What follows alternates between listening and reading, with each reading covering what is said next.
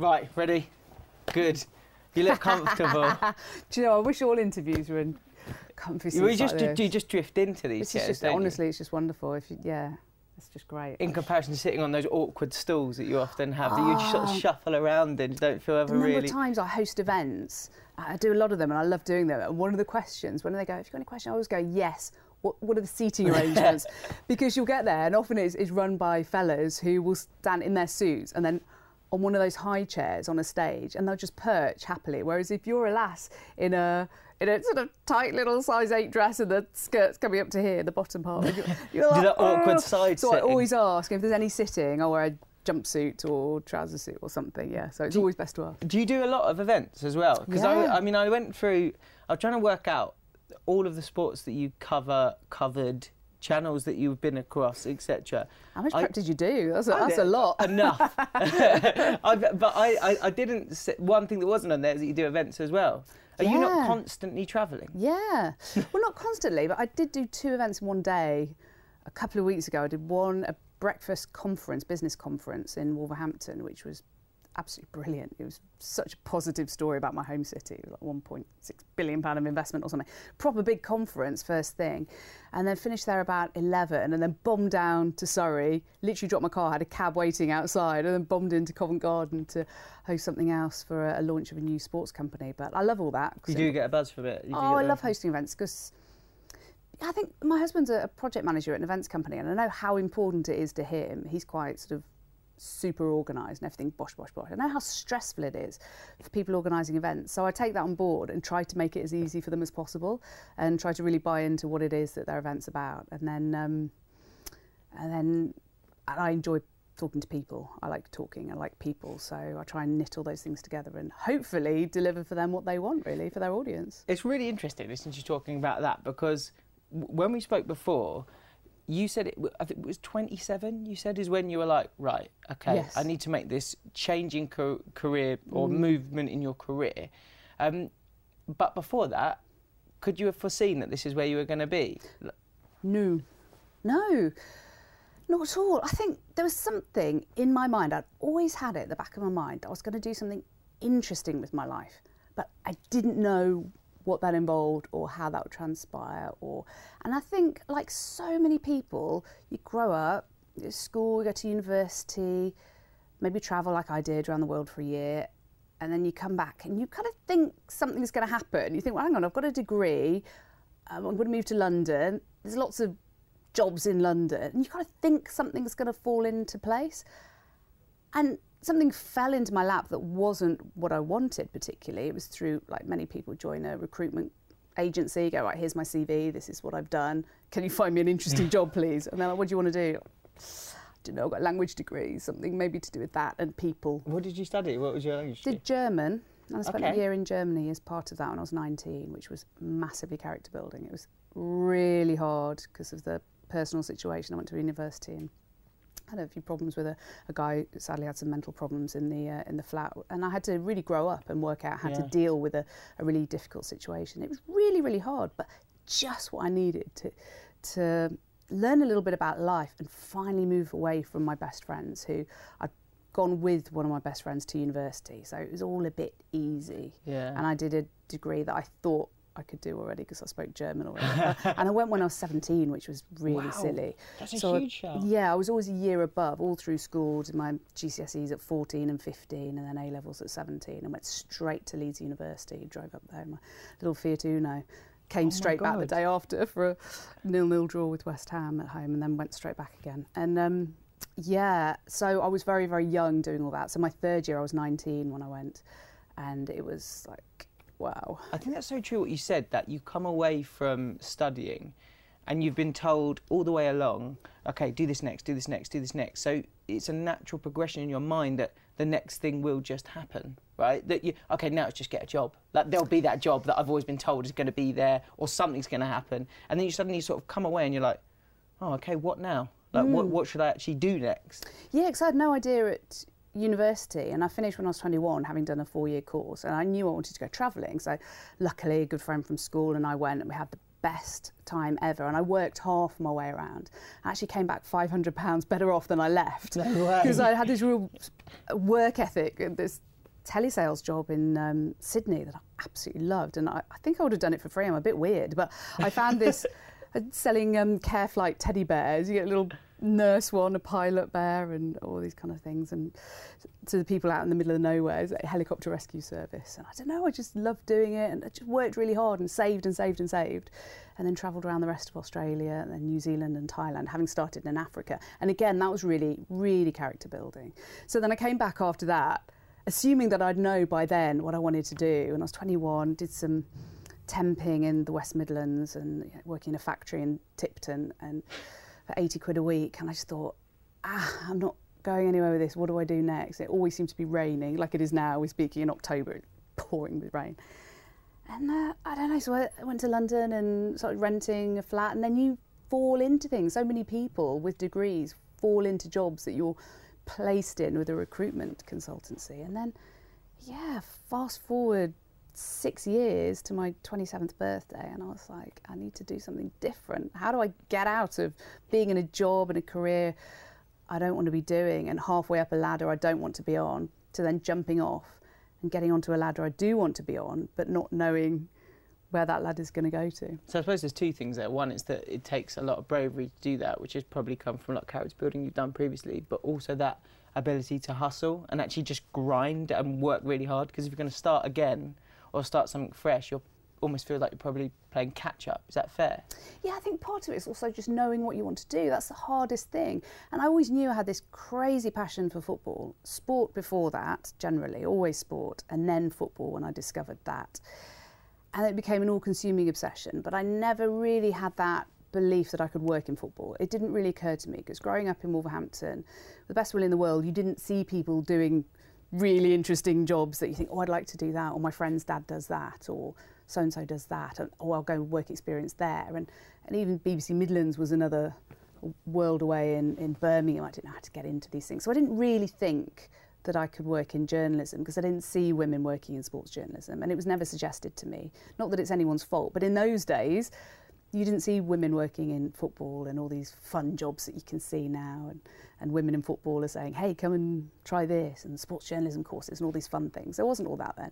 So subsequently it took lots of years of doing something else while still doing the football at weekends, playing every Sunday and watching my team home and away every Saturday all around the country.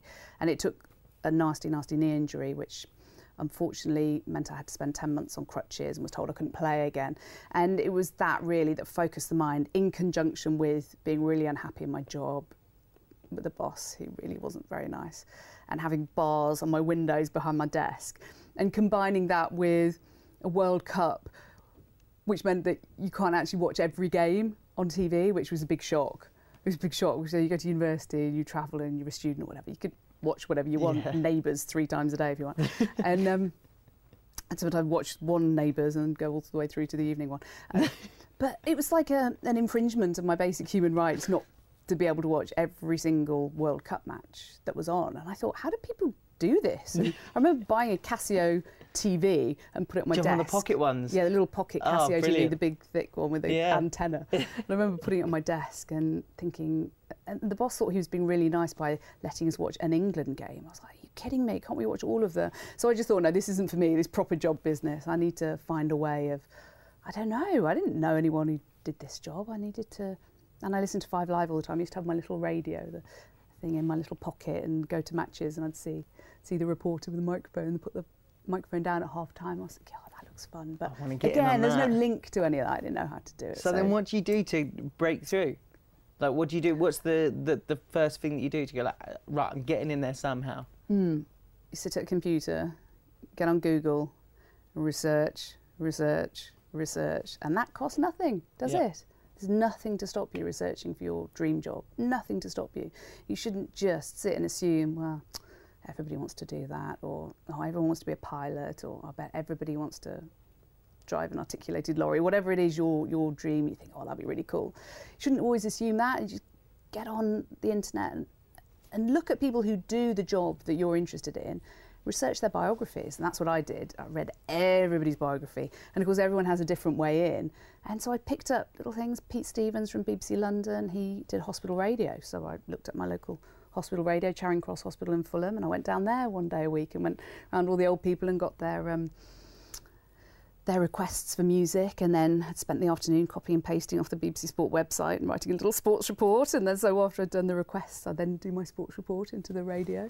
And all these things cost nothing, and it's experience. And then went to WH Smith and bought Floodlight magazine and looked at the evening courses, introduction to print journalism. Thought that'll do, 120 quid for a 6-month course or something, every Thursday night for 3 hours. Basics, what you need to be a journalist. It was like pen, paper. It was literally, the legit stuff. Literally printer, maybe, if you can afford one. It was all the absolute basics. 6 months of doing that and a radio production course I found out about through Hospital Radio. After that, I was like, right, that's what I want to do. How do I jump ship from doing this into that? You say that like it's a really natural thing, though. That's not like, that is a level of drive that is not beyond people, but that's a level of drive that for most people they would be like, oh, it might be a bit too much. But if everyone did it, then there are, like, not everyone will be a sports journalist, or not everyone will be a pilot or a lorry driver or whatever it is you want to do. But I think to get into an industry that is fiercely competitive, you have to have that drive. So if you do the research and you think, oh, I don't want to work every weekend, or you think, I don't want to miss people's weddings and parties and birthday bashes and I want to have a nice life, then it's not for you. It really isn't, and that's fine. It's not for everybody. But if, like me, you happen to have that inner drive and you think, okay, I've had quite a lot of bad experiences in my life, a lot of negativity, a lot of unhappiness and misery to a certain extent. That's not for now, even though this is like a couch. Yeah, get comfy, go on. Yeah, I had quite a lot of bad times, and I think the combination of that and life experience and the knee injury, which was beyond frustrating, beyond crutches for 10 months and several operations, including major reconstruction, and not being able to play the sport I adored. They used to keep you uppies all the time. You know, I could never play as a kid, there were no clubs, but I think all those things of not being able to do things and being unhappy and really having a massive lack of confidence at school and getting stage fright when doing the things on stage I was supposed to do at school, all these things really culminated, I think, at the age of 27 and having a horrible time at work as well. Wow, really bad experience there. And I think that really, there was a little fire burning inside me, and I was like, I need to do this. I need to throw everything at it, and that means doing what I did, which was resigning from my job, handing in my notice on my flat, sleeping on friends' floors for a few days at a time, taking a carry bag with a duvet and a pillow around London, and friends being kind enough to let me stay on their landings. We didn't have spare rooms in those days. It was, you know, everybody rented a room in a flat because we're all new to London. And people being really kind and letting me do that and sleep on their floors while I do a couple of days work experience at Hayters, up to the West Midlands, BBC WM for a week there, and anyone that would have me really to just let me go and shadow them. And I remember putting my hand up at a press conference at Tottenham when I was just there as work experience, and I was like, I'm going to ask Glenn Hoddle a question as the Spurs manager. And yeah, and it made a big splash in the Daily Mail the next day, and I was Can you like... remember what you asked? It was something about Jason Kumas. He was a key player at the time, and I said, have you ever thought of signing him? And he said, oh yes, I have actually. And I tried to sign him when I was at wherever it was. And I don't know, it wasn't a huge story, but it had made a big thing the next day. And I thought, yeah, just asking questions. It became clear that asking questions about football and about sport was what I wanted to do, because I'd listened to everybody else doing it for so many years that I had loads of questions out of nosiness that I wanted to ask people. And yeah, I just thought that would be fun. You felt comfortable enough, or like moved enough, that in that situation, even though you were young, or not, perhaps not like a child, but you work experience, yeah. Yeah, but you're relatively inexperienced, I suppose, in that field. You think, okay, I'm going to ask a question, because I've been in those press conferences, and it is not the most. It's not an environment that's conducive to the idea of, oh, there's a young person here. Go on, chuck a question up. You know, it's quite intimidating. It can be now as well. I mean, you've got that sort of... There's a group, isn't there? Yes, slightly stressful vibe about a press conference sometimes. It depends who the manager is, of course, and the vibe they put across. They can be quite intimidating. It depends who it is. But I do love journalism. I think it's a real privilege to be able to put your hand up and ask a question, or have a microphone if you're broadcasting, and have that one-to-one. So I think you have a real responsibility there to ask the right questions. not to make statements, for goodness sake. It's so frustrating when you really want the manager to cough up some information, and then someone makes a statement going, "Oh, it's a tough game, that, wasn't it?" And you're like, "Oh, yeah. Oh, come on, tell me something." So that was something I knew that I wanted to do, was to ask questions and to get insight out of people, really, and share that with the audience. Because really, I'm that audience at home who wants to know stuff. Do you feel like there was a penny drop moment, or do you feel like there was a moment when you're going through this point where you said you did hospital radio and then you did local BBC radio, didn't you, as well, and sort of various other kind of local radio stations? Was there a penny drop where you were like, I'm on the right path and this is going where I want it to go? Yeah, all of it, right from the start, from the first session at hospital radio to the first radio production session where you're working out how to use a mini disc and press play and record, and ideally not delete your interview like I did once with Arsene Wenger, which was... No way! Oh, absolute idiot. You know how you live and learn? You know the expression, you live and learn? Oh, I learned What happened? Oh, so embarrassed. Oh, it was, you know, when they were leaving Highbury, Yeah. and Arsene Wenger in those days used to do radio, TV, press conference, all these different ones, and he came in and he was in such a good mood, and there was just a guy from Mark Scott, actually, who's now commentating Match of the Day, he's done brilliantly. He was there for local commercial radio, and I said to him before the interview, I said, would you mind sticking your mic into my questions and I'll do both, so we got backup in case anything goes wrong. He was like, yeah, sure. So I thought, right, I've got it covered. So I used my mini disc recorder, and he was in a great mood. It was just two of us and Arsene, and wax lyrical about marble halls and, you know, the old Highbury, everything that was magical. And it was on behalf of the whole of BBC Radio, really, so local radio and 5 Live. And I was such a blinking perfectionist that I'd wanted to take an or an or something minor out of one of my questions. And I did that, and I thought, you can edit it on the thing. So I did that. And it said, do you want to delete? And I said, yes. And I meant just the clip, not the whole interview. I deleted the whole interview. And I went, Mark, thank goodness I asked you to mic up my questions. Can I borrow your audio? And he was like, yeah, sure. I was like, oh, thank God for that. And sent it down the line. And we were like, what's that hiss on it? And he had one of those old Ewer machines, really old-fashioned one, and it had this awful hiss that was unremovable. And I just felt so bad that I'd let everyone down, and I had to wait till the very end, and had to just cap in hand go to Arsene Wenger and said, you know how you just spent an hour doing all these interviews, and you know how you gave us a lovely interview? Is there any way I can just ask you a couple of really simple questions? And he had a face not quite like thunder, and he really should have told me to clear it off, by the way. But he did do another couple, but not the waxing lyrical. Yeah, not the waxing lyrical as he had been, of course, because he'd just done an hour of interviews doing the same thing. But he still gave me a couple of minutes. It just wasn't what I had, the brilliant, brilliant stuff that he'd come out with. So you do live and learn, don't you? And it's the best way to learn is to make a massive mistake. So. But I mean, that... I assume then you'll never do that again. Like, in your mind, you're like, I am not going to touch that. Like, I'll do it in post or whatever. I'll just absolutely... It's a life lesson as well, isn't it? Don't be too perfectionist that you mess up all the other work that you've done by trying to go too far. But it's, you know, something I teach my kids all the time about the mistakes I've made and the lessons I've learned. Hopefully that they won't make that. It's just one of those things. But, lesson learned. Can I ask you about getting into comms? When did you get into commentary? And when did that become something that you wanted to do? Had you always wanted to do that? Definitely not always, because as I mentioned, growing up watching football on TV, not for a nanosecond. Did you never do you see that thing where you commentated along when you were playing in the garden? Or am I just really tragic and a bit of a loser? I can't really remember, because I didn't really play in the garden. My brother hated football, and I remember buying a football because you couldn't play at school. We weren't allowed to play at school.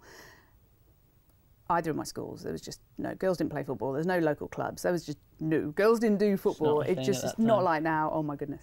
And so I bought a football from the local Bradshaw's sports shop in Codsall, and I literally kicked a ball up against the garage door for hours and hours and hours, and taught myself to do keepy uppies. That was it. So I didn't really commentate on myself doing keepy uppies. No. And again, not a hugely exciting game, that one. Not very interesting. It was quite fun doing keepy uppies, right? I loved doing that. But yeah, it was literally just teaching myself. So I think it's one of those things where if you don't have that belief that you could do something, no, it never occurred to me really until the career change. And then I started in local radio. And then I started to have a bit more self-belief that actually, if I'm starting right from the very bottom, so hospital radio, evening courses, print journalism, to then doing the postgrad, which I then did after the work experience, and then moved up to Sheffield and started right from scratch there. which was the best thing I could have done, was a course, giving myself a year to learn the very basics while doing freelancing on the side. I'd written to all the local BBC stations, and BBC Leeds let me go in there and start doing the non-league football for them, 10, 15 minutes a week. It was a wonderful experience in learning how to build contacts from scratch. So it was only really when I started there, and they let me carry on freelancing once I'd finished the course, filling in for people on holidays and doing all the sports bulletins for all the regional stations. So you'd sit in this booth all day on your own and do Radio Sheffield, Radio Leeds, Radio Humberside, Radio York Sport, and you're writing, which I think is why I moved on quite quickly, because there's so much writing, and I loved writing and grammar and spelling, and so I really enjoyed all that. So did all that, and then I asked my boss, can I do some reporting at some stage? And then one day he said, you can go to Bradford Park Avenue against Ashton United in the Unibond Premier League. I was like, yes. And I got stuck on the M62 in my old banger of a Volvo and a massive mobile phone in those days, and stressed out that anybody who's been to Leeds and Bradford, that M62 and rush hour, it was just torture, and it was really stressful. And then I got there, and there was one of those enclosed boxes, press boxes, which I can't stand for broadcasting. Everyone can hear your every murmur. And miles away from the pitch, there was the Horsfall Stadium had a running track around, and the lights.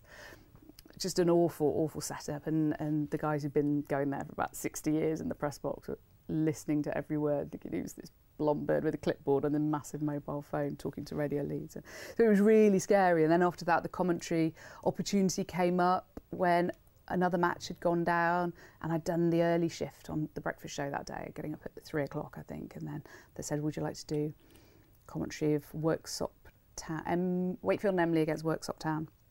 I was like, yeah. I was like, right, straight on the internet, do some research. And there wasn't really any information on the internet on non-league football in those days. And yeah, that was really hard. And I got there and they managed to get me a summariser, so the captain was injured. And I just remember the commentary position being really low down in the corner at the back of the stand. And the players were way over there, and they all were about 6 foot with short dark hair. And they all looked identical, and trying to identify them was so hard. Were you not nervous? Like, you're going into this environment where you're like, this is not the most natural thing in the world, and then you're surrounded by people who've done it for 40, 50 years. Yeah, that wasn't it. I think commentary was really hard, because it wasn't. I think if we all went to Liverpool, Man United, it'd actually be a piece of cake, because any football fan worth their salt would go, yeah, that's Rashford and that's Jordan Henderson, and you even know their numbers probably from watching it. But no, doing non-league football where you've no idea what any of them look like, and having no time to prep as well was really hard. But hey, it's one of these experiences, one of these life experiences I was talking about, which makes you stronger, and you think, okay, I'm probably never going to do anything as hard as that again, until probably my first commentary for national radio, which is 2005, the Women's European Championship, the Etihad, England, Finland. Again, really hard, because I hadn't seen any of the Finnish players before, and they all had blonde ponytails, which was but yeah, you've just got to get through the one thing, take what you can out of it, learn from it, go, I've done it once, so I can do it again, and then make sure you get better next time, and listen back if you can, which I'm terrible at, but cringe. But get better, get advice, learn, move on, learn, move on, learn, move on. Do the next thing, diversify, different sports, different output, different types of media, writing, everything. Don't just go, right, I want to be a football commentator on Match of the Day. No, do print, do online, do radio, do match reports, do everything before anyone gives you a chance. Do it all. You've all got your technology. You can borrow your mum's mobile phone. Anyone can have a go. So what year did Match of the Day come? So it was 2005 when you did the European Champs? Yeah. And then what year was Match of the Day? 2007. Okay. So I'd been doing Premier League commentaries for a couple of years, but it was only then in 2007 that I realised the power of television, because I thought, well, I've been doing radio commentary for years, so I didn't think it was that earth-shattering a thing in the grand scheme of life to be asked to do one commentary of kind of lower rung match, sort of quarter to midnight, 8.5 minutes. Initially it was going to be Watford Man City, and they changed the outside broadcast, which they share with Sky anyway, a technical thing, and they switched me to Fulham Blackburn. So I really didn't think it would be the biggest deal. I did think, people might clock that I'm not a geezer. Hopefully they'll clock it after 10 pints at midnight and go, that bird sound a bit different to what we normally have? It's a bird. Oh my God. I don't mind that. But I thought, I just hope nobody knows in advance. And yeah. And people did know in advance. Yeah. And then people reacted in like a really crap way. Yeah. And what I liked that you said before, and I think you said this a couple of times, but I don't know what the right way of saying this, but you just sort of took doing it in stride. That you'd done all of these kind of shows before, you commentated on games before, you'd obviously had people critique your performance before. It's way more intense, but you said to us before when we did an article with you that it was a case of, right, crack on, like, let's keep moving forward. That is, in these people don't actually have any real right to critique your performance because they don't know anything more than you do. You've worked hard to they can critique it. Of course they can. Once I'd done it, the issue I had was that it was on the Tuesday, unfortunately, that the word escaped into a newspaper that I would be doing it before the Saturday. So that was the hardest bit. I didn't mind afterwards. If anybody wants to go, oh, she was rubbish, no problem with that. Gosh, perfectly, they're probably right. Absolutely entitled to their opinion, no problem with that. The problem I had was that it really affected my build-up and preparation. Right. Which for me, preparation is everything. And you ask any commentator, actually, if they're about to do a big game or their first game. And don't forget, TV is so different to radio. And doing TV highlights for an 8.5-minute edit is completely different to doing a full 90 minutes with a summariser. Yeah, can you explain the difference there? Because I suppose for most people, when they watch Match of the Day, they would just think, oh, there's someone commentating on 90 minutes of football and they've just taken the best bit. But it's not that at all, is it? It is that, but for radio commentary, the risk of stating the obvious, it's live. So what you're doing is going out at a certain time in the day and you're welcome, joining us, blah, blah, it's pouring down with rain, and with me is former Spurs striker, blah, blah, blah, whatever it is. And it's very natural, and they kick off, the teams are playing from right to left, and so-and-so in the white shirts and blue shorts. And so you're describing everything for radio, and you're commentating on pretty much everything that's happening, and then you're throwing over to the racing, and you're throwing over to the rugby league or the whatever else.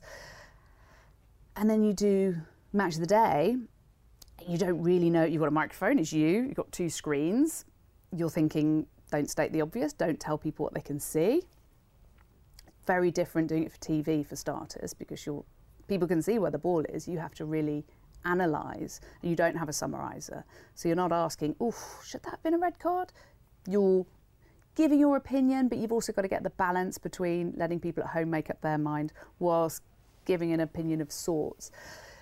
And it's a different rhythm, and really I think if you've never ever done it before, you need a few really to get into a rhythm, but of course you don't get that opportunity the first time. You just hope nobody really notices it's your first time. And it just was the way it was, and there's no point in bleating and going, oh, woe is me, everyone was staring at me and all the pressure of the world. Yes, I felt pressure, being honest, of course I did, and I didn't enjoy it, and it was crazy, crazy times, and I felt very isolated, very lonely, a little bit sick, bent double on the gantry for the second half because I hadn't eaten for 3 days and I hadn't slept for 3 nights because of the pressure of it all, being on front page of national newspapers. And I'm not going to pretend or lie to you and say, oh yeah, I just cracked on. It was a real mental challenge. It was a real test of character, test of nerve, and the frustrating thing for me looking back was that I didn't really start my prep for it until 11 p.m. the night before, which is when I should have been. Nervous. Because my phone never stopped. Wow. For 3 days, my phone did not stop. And my emails, and I remember having Yahoo Messenger on my phone, and it was making that little noise going, every time I got a new email. And it was from the various people I'd known over the years in local radio. And the BBC and elsewhere, I go, oh, hi, Jackie, I'm a friend of so-and-so, could we interview you for the South Wales Echo or the whatever, the various different newspapers and radio stations. Talk about living and learning. I made such a mistake of being super polite to everybody and replying to every message and explaining in full why I was going to politely decline every interview because I didn't want to be the story, I didn't want to add fuel to the fire, I just wanted to be a journalist like everybody else.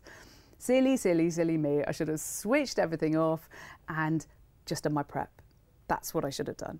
And instead I was trying to do the right thing, what I thought was the right thing. And of course I didn't do any prep. My head was completely full. I was speaking to people all day, bosses, other commentators, kindly phoning me up and saying, wow, this is crazy. And yeah, it was completely bonkers. But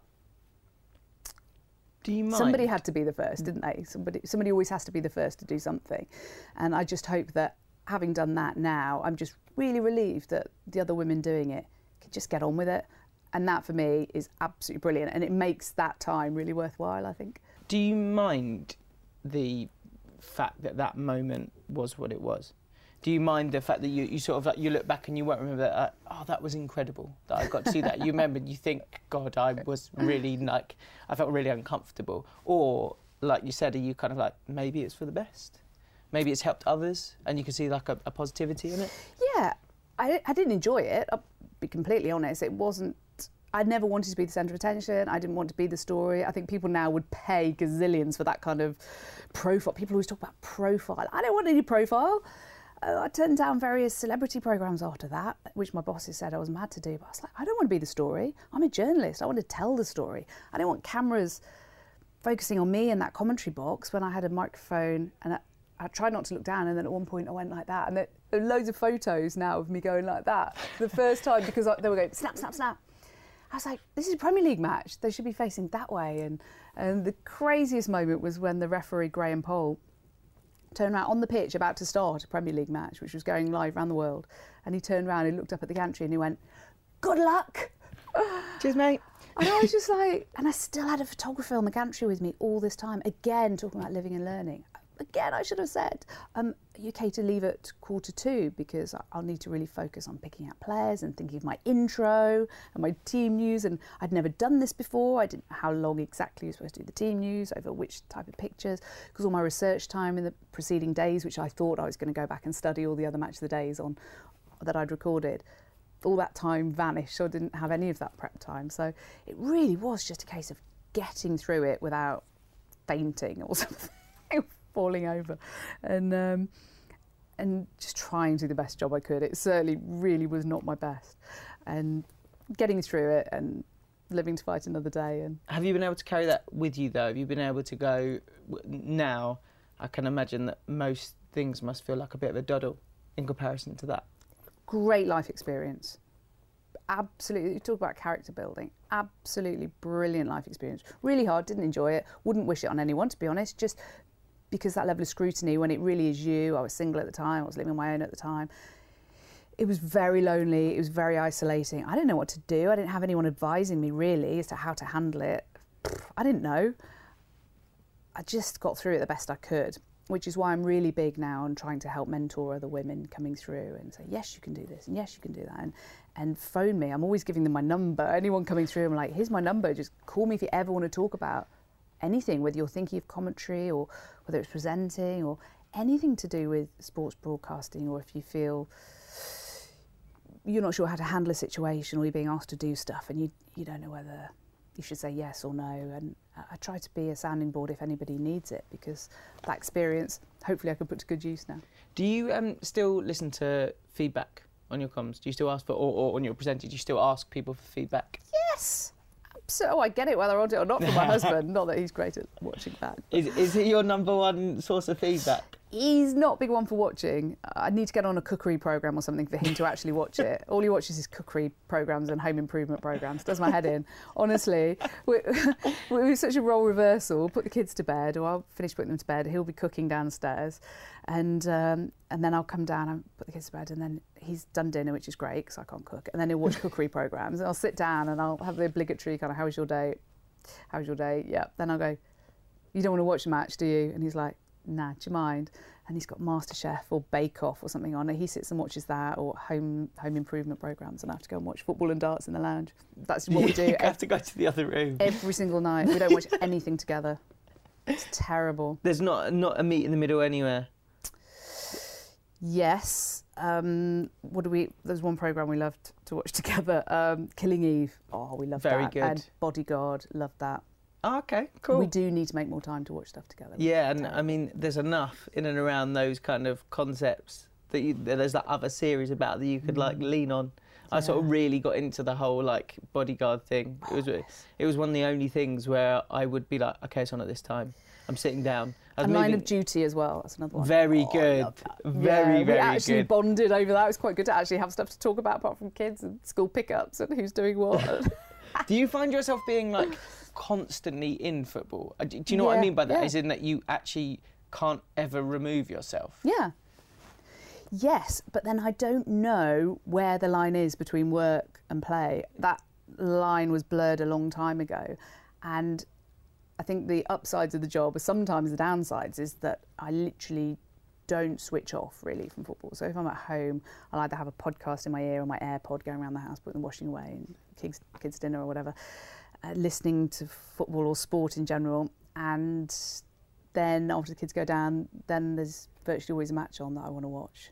So then I'll watch that in the evening, and I was thinking, hang on, I really need to diversify my interests a bit. Luckily Motherland is on at the moment, which is about a stressed out working mum who's trying to juggle everything.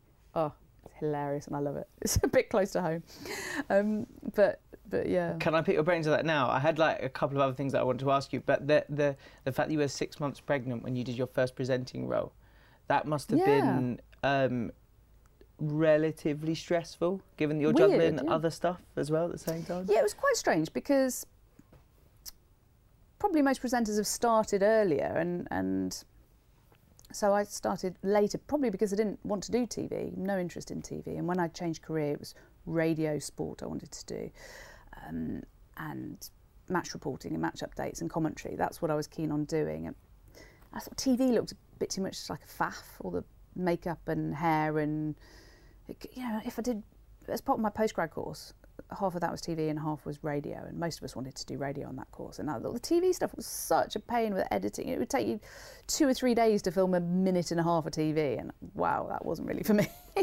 But then I did get a chance when we were at TV Centre at the BBC, and you had news channel just across the desk from 5 Live, and so they'd asked me a few times actually, do you want to do shifts? Do you want to do shifts? And I was sort of freelance but on contract, and so I said okay.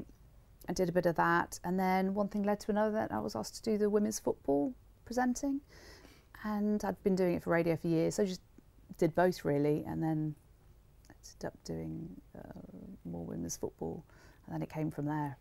Can't really remember too much about it. And then being a mum, it actually worked well doing TV because of the nature of it.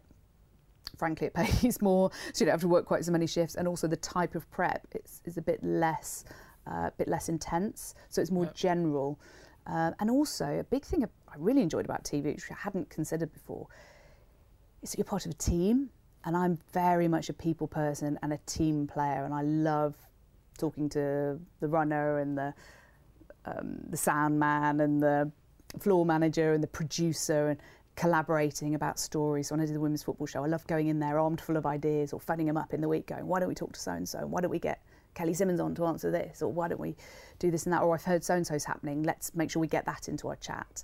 So I loved working with people, whereas in radio and in commentary, trust me and my computer and my statistics all week, and then I'd drive in my little car and I'd sit in a box on my own, and then I'd drive home or I'd stay over, and it was all quite solitary. Yeah, so that's why I quite enjoyed doing TV. But how do you manage it when you've just had a little one? That must be quite difficult coming away from the idea of having family and home, or were you quite excited to also have that at the same time? Yeah, again, pros and cons with everything, but I'm very much a glass half full person, so I found it that, because I've got lots of mums who still wanted to work but would have to do set hours, or would have to go back after I did 3 months or a year, and of course it's great, they get paid for a year, or I didn't get any maternity pay. So if I didn't work, I didn't earn, and that's still the case now. So I've never got paid for a day I've not done, ever, in this business. So I don't think I've ever missed a shift. I think I was vomiting really quite horrendously just before going on air with the women's football show, and I still did it. And I was just thinking, God, I was looking absolute fright, and I was so sick. But yeah, I've never missed anything. So even when I had my second child, I still did the women's football show after 5 weeks, after caesarean of my second, with the plan being that he would come and sit in the green room and I'd feed him and then go in. And my husband went, oh, no, I'll keep him at home. You go and do the show. I was like, all right, cheers for that. So as long as you're all right, babe, as long as you're all right. I always had to look after my husband to make sure he was okay. So he kept the baby and the toddler at home, and I'd go and do the women's football show. I'd be in the toilet pumping my boobie while scoffing a panini that Shelley Alexander had kindly bought me. Yeah, and then a week later, drove up to Milton Keynes. So 6 weeks after a caesarean, drove up to Milton Keynes and to present the women's FA Cup final. Because I thought, well, I could still do that. I'll take the baby with me and no problem, feed the baby in between. It's all good mentally, I was fine, baby was cool. Had some problems feeding, that was blinking hard work, that didn't go very well. Again, my husband went, no, I'll keep the baby at home, you go and do the cup final. So, yeah, that was a bit of a challenge. I learned from that mistake, but there's no point in learning because I'm not going to have any more children, that's for sure. So I can maybe learn for somebody else. I tell other potential mums in our industry, don't do anything silly like present an FA Cup final 6 weeks after a caesarean without having your baby with you. Because again, the baby was fine. He slept all day. I left in the breast milk. And I ended up having to pump.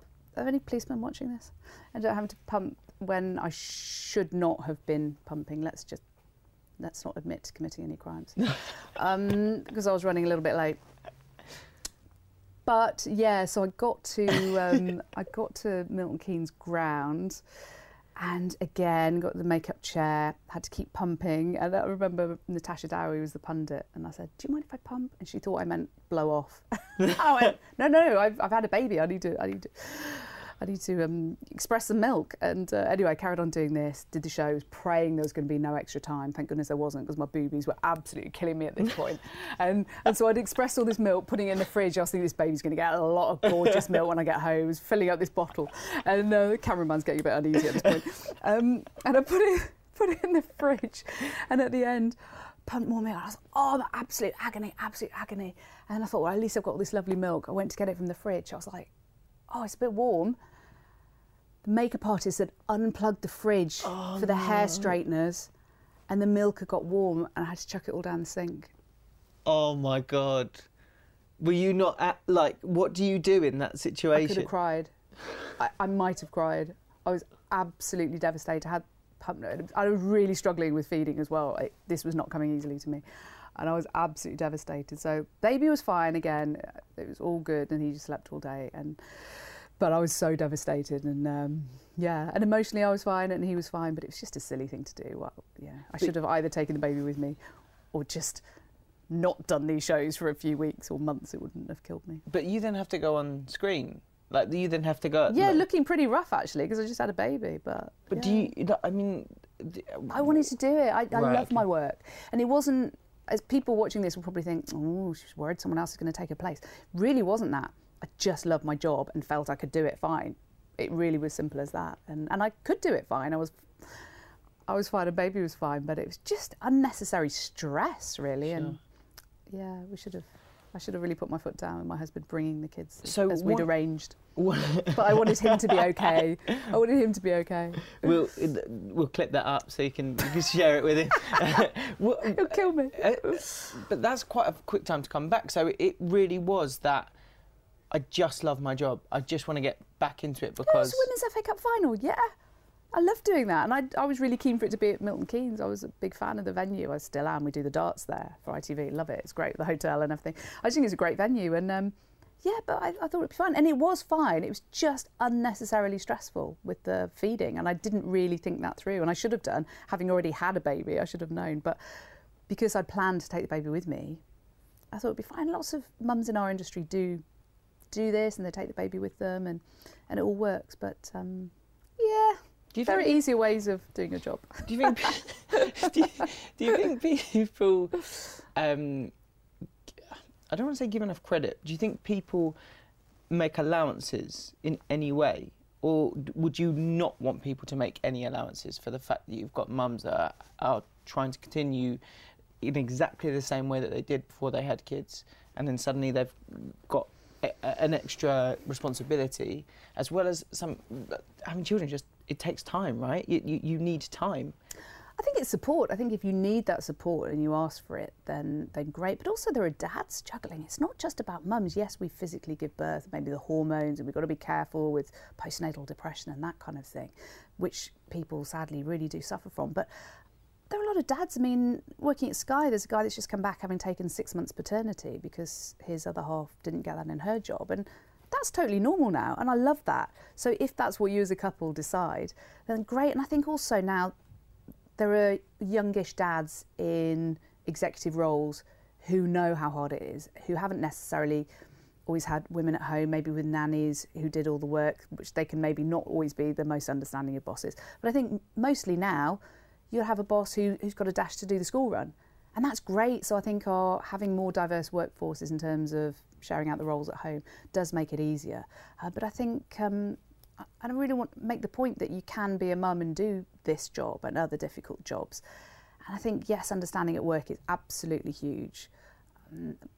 But I think it's up to us as well to make that decision that if we choose that, yes, I do want to go and do a show after 5 or 6 weeks. Bear in mind, I wasn't going back full time. People think of going back to work as you're going back. No. I was going back to my kids I do the school run every day, virtually every day, and pick up most days. So I can do that and lots of people can't because of the craziness of the randomness of the shifts I do. So it is swings and roundabouts, but I think we just need to support each other, back ourselves, back each other and help each other, because I've got loads of advice for any new mums in terms of childcare, because that's the hardest thing, and I've found my way around it by using my journalism skills of research and talking to other mums and finding out who might want to become a childminder. So now I pay friends of my kids' mums to have the children. It works brilliantly for all of us, and you don't have the guilt, the kids are happy.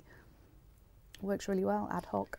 Let's come back to the Women's FA Cup final. So that would have been I assume not your first Women's FA Cup final? No. This was when Max was born in 2014. Cool. And I suppose at the moment, women's football has surged up to a trajectory that people kind of 10, 15 years ago wouldn't have imagined possible. Maybe longer than that. 20 years ago, people would have looked and been like, I hope that we get there. But right now I can't see it. People often talk about players, and they talk about players that were trailblazers or pioneers or paved the way so that other players could kind of have that career. But there were lots of people in that period also doing the work from an infrastructure point of view, of which you were a very important part. And I just wondered if you could share kind of at what point you sort of felt that you needed to be a voice, or you needed to be someone that was driving that conversation forward, particularly within the kind of media side of things, right? Because when people get to a point where women could play football more, then it wasn't necessarily the infrastructure behind it, was there, where you could actually get the message out? Yeah, that's something I got involved with because I felt passionate about it. I felt very passionately about... It's weird when people say, oh, you're really into women's football. I'm like, no, I'm into football, but women play too, and haven't had the opportunities that men have had, and haven't had the professionalism and the opportunity to play from a young age, from school and all the rest. So I felt strongly that this was nuts. It was absolutely nuts. And when I started covering the women's game in 2004 for the BBC, there was no interest, really, in publicising the women's game or covering it. Nobody, I don't want to drop people in it, badmouth anybody, but there wasn't a great deal of demand, shall we say, for coverage from... Yeah, I kind of had to ask quite a lot to go to matches or to cover certain games or tell them matches were on. We're talking England games here, we're not talking domestic. And I just felt this was bonkers, and it was like pushing an elephant up the stairs, in that I felt that there was so much potential for the women's game. They were part-time in those days, they had full-time jobs or were coaching in the day and then would train a couple of nights a week. And so, of course, the standard wasn't what it is now. But that's not their fault. Of course. You know, you ask Rachel Brown-Finnis, probably the best-known women's goalkeeper in this country, how much goalkeeper-specific training she had when she was younger, and she'll probably tell you none until she was much older. So how on earth could she possibly have been the best version of Rachel Brown that she could have been? She couldn't. It was only later she got that kind of coaching, and it's nuts, really. So I felt very passionately that people in my generation couldn't play. What about that lost generation of women who could have been something, who could have been professional, who could have played at the top of their game, who maybe never even kicked a ball, but could have been an outstanding player. But because they were never given a ball, they were maybe given a doll, maybe they had a sister and not a brother. And now, if I'm fascinated by this, but I think somebody should do a survey of the top international women's players in the world and how many of them have got brothers, because the number of them that say they only took it up because they had a brother playing or the brother was at a class and they did it. So that was then, this is now, and back then we had to try and drive the game forward. So I just used every opportunity I could and every contact I had, got on well with people at the FA, because I knew there were good people there who wanted to drive the game forward. They had someone called Rachel Pavlo, who has done so much work behind the scenes, Kelly Simmons, who people know about, other people there who are trying to drive the game forwards. Hope Powell, to a certain extent, she had the front office job, if you like. Didn't have anything like the 50-something staff members that Phil Neville's got now. None of that. I mean, if they had a physio, they were lucky. And Kelly Smith, what could she have been if she'd been able to play professionally in this country and not had to go to America, which she didn't want to do? She was a home bird. She wanted to stay here. So it was really frustrating. So I just did anything that I could to get the message out there. And of course, the advent of social media has been huge. And I found myself trying to spread the word as much as possible and presenting the Women's Football Show and putting lines out there. Whenever there were major tournaments, I would use Twitter as a means of really reaching out to my journalism colleagues, and I'd actually write tweets in top lines, as we call it in journalism. I'd write tweets in top lines, so I'd try and get the top line in and say, this is what's happening and this interview's coming next. I'd almost try and spoon feed journalists and sports editors to try to get them interested in covering the game and trying to get the story in their paper through them seeing it on Twitter and going, we should be watching this Women's World Cup, like the Canada one that we were covering, which was overnight, so it was kind of difficult to get people to watch. But some of the games were late at night, and I just felt a sort of responsibility, and I worked all around the clock during that World Cup. I didn't really see my kids for that World Cup, even though we're only based in West London and not in Canada. I didn't really go home very much. I spent all day researching and sending tweets and researching and sending tweets and trying to get people interested in the coverage and trying to get people to write about the Women's World Cup, to try and get the word out there that this is what was happening, England were doing well, and these were the news lines, without it being, oh, aren't they doing well, bless them. These are the news lines of why you should be covering the women's tournament. And yeah, it was pretty upsetting to have to stop covering the women's game for the BBC sometime after that, but that's life and you move on. Do you miss it? Do you miss covering the women's game in the same way? Yeah, I'm really passionate about it. I love the women's game. I still watch it, still follow it. Yeah, go to matches at my local ground, which is Kingsmeadow in Kingston, where Chelsea play. But yeah, I'm really busy with other stuff as well. So it's not like I'm sitting at home twiddling my thumbs thinking, I wish I was working today. But no, I mean, I covered the Women's World Cup for the host broadcaster this summer, which was amazing, and doing commentary of 7 matches, I think it was, in Rennes. And that was a brilliant experience. And seeing the way the women's game has grown, it's fantastic. But yeah, I do get a little bit frustrated. But yeah, hopefully I'll carry on working in it in some other capacity. We'll see. Can I ask you greatest hits? Let's go. Like, if you look back, what is the games that you look at, or what are the career moments that you go like, oh, that was a good day?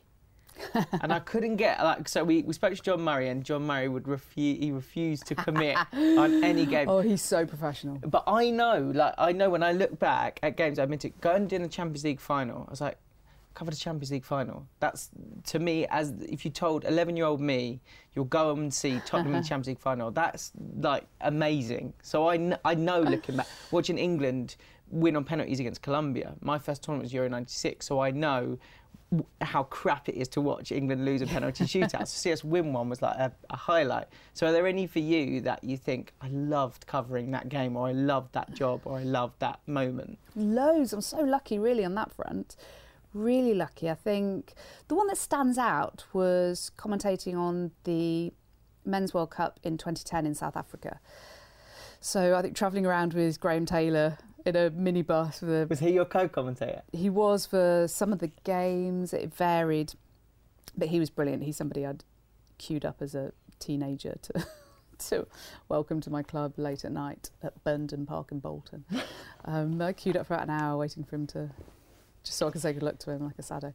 And yeah, so to be commentating with him in my mum's country of her birth in South Africa, in Cape Town, which was just, it's such a beautiful city. It's so beautiful with Table Mountain, which I climbed up as a traveller after my degree, and there commentating with Graham Taylor with Mark Lawrenson just in front, and it was the Netherlands against Cameroon, so that was a real buzz. I think all those games in that World Cup were just mind-blowing. I just couldn't believe I was commentating for the BBC at a World Cup. That was crazy.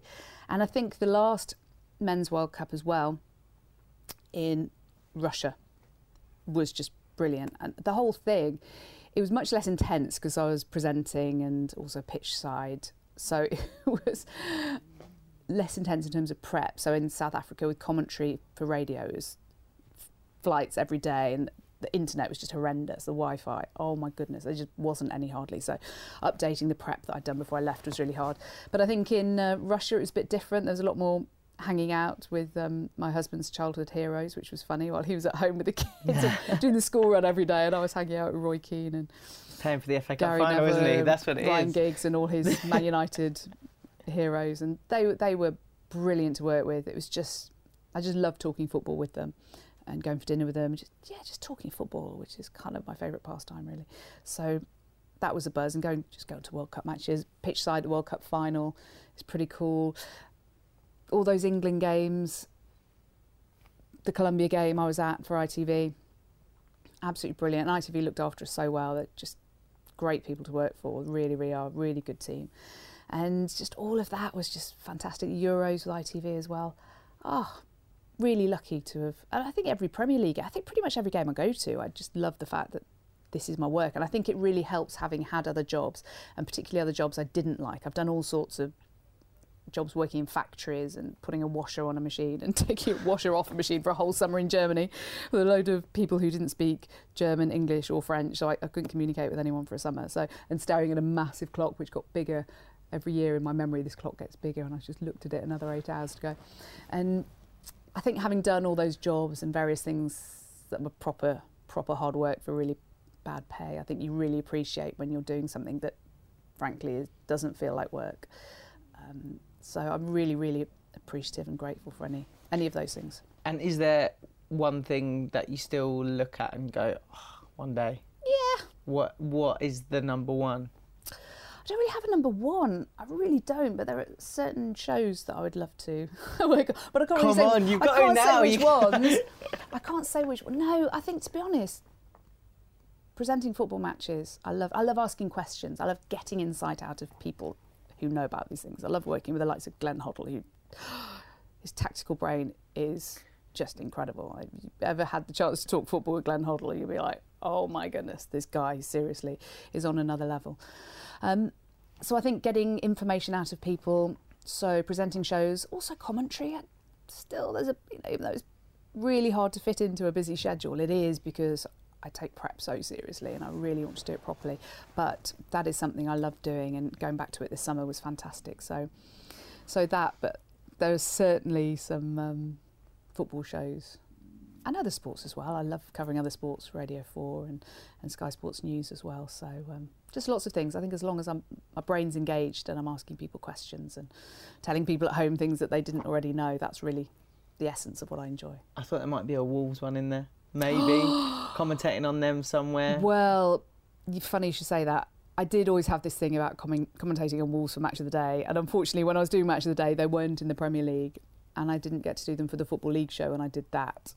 So there probably is an element of that, maybe in the Europa League. If anybody wants to send me to watch Wolves in the Europa League, that would be just fine. And by the way, I'm able to be entirely impartial. I've done it so many times. I've done Wolves West Brom commentary on 5 Live, not a problem. You just flick a switch in your brain and microphone, headphones, zero allegiance, 100% truth. Wow, that's because that is probably one of the. I think that's probably one of the biggest things that comes up when you say that you're going to speak to a commentator. They want to know who they support, and then they're like, oh, you don't commentate in the same way, but for you it's quite easy. And I never used to admit to supporting a team. I always kept that very quiet. But then actually with the advent of social media and not commentating for a few years, it became really hard. And even though I only really talk about it when it's brought up like this, I don't actually spout forth on social media as such. It's more in response to stuff, or I might retweet a bit more about one club than the other. But genuinely, when it comes to actually working on them and I report on them, I did the Chelsea Wolves game the other day and I got a tweet going, hang on a minute, thought you're supposed to be a Wolves fan, you sounded too happy when Chelsea scored. Thank you very much, job done. Done my it was job a great very goal. well. No emotion. Honestly, no emotion when you got headphones on, a microphone in hand. That's for when you're a fan. Emotions for when you're a fan. When you're on a match day and you're working, not a problem, completely down the line. Okay. It's actually much easier than it sounds. Fingers crossed, Europa League final this year. Trajectory takes us there, and you're doing the comms. Thank you so much. You've been absolutely amazing, and like some stories that I definitely didn't think we were going to come up. That's absolutely magic. Breastfeeding on the M1. There you go. Oh no, I've admitted it. Thank I was you trying so not to much, admit it. Jackie.